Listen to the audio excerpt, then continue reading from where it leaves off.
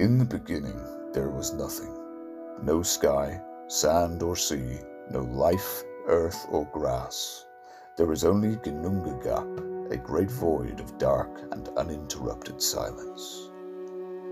North of Ginnungagap lay Niflheim, a world of ice and swirling mists. To the south was Muspelheim, the land of fire. In Ginnungagap the ice melted into a surging liquid and a life was born, a gigantic being of creation and chaos, called Ymir. More beings, both male and female, emerged from Ymir's legs and armpits, and these became a new race, the Frost Giants. As more ice melted, it formed a huge cow called Athumla, and Ymir grew strong on her milk.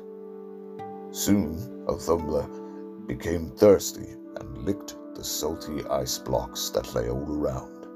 As her rough tongue scraped at the ice, a shape began to form. At first the hair, then the head, and finally the entire body of a god, limbs and all. His name was Buri, and when he emerged from the ice, he flexed his muscles and felt power pulse through him.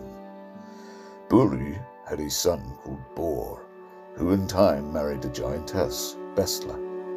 Together they had 3 sons, Odin, Vili, and Ve, who were destined to destroy and create.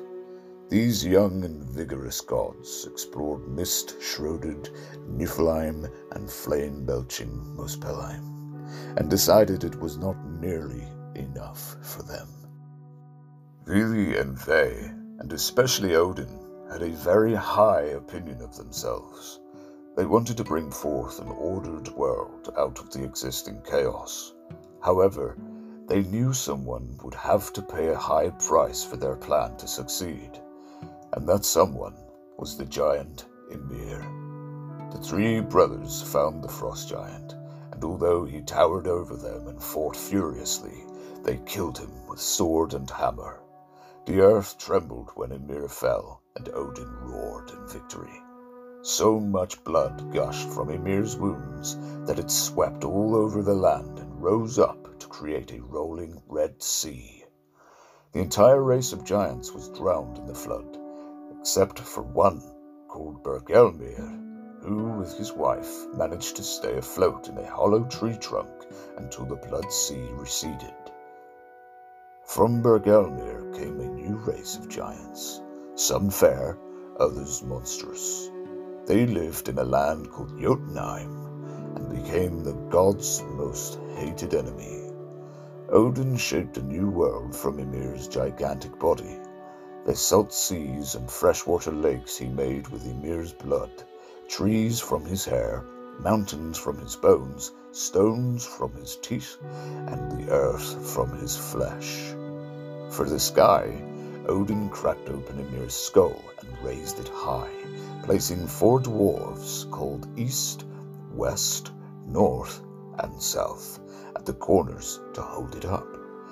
Odin then formed rain clouds by casting Ymir's brains into the brand new sky, and the stars he made by scattering sparks born in the fires of Muspelheim.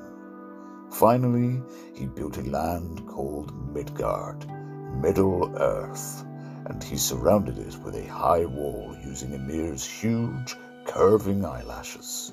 His work, for now, was complete.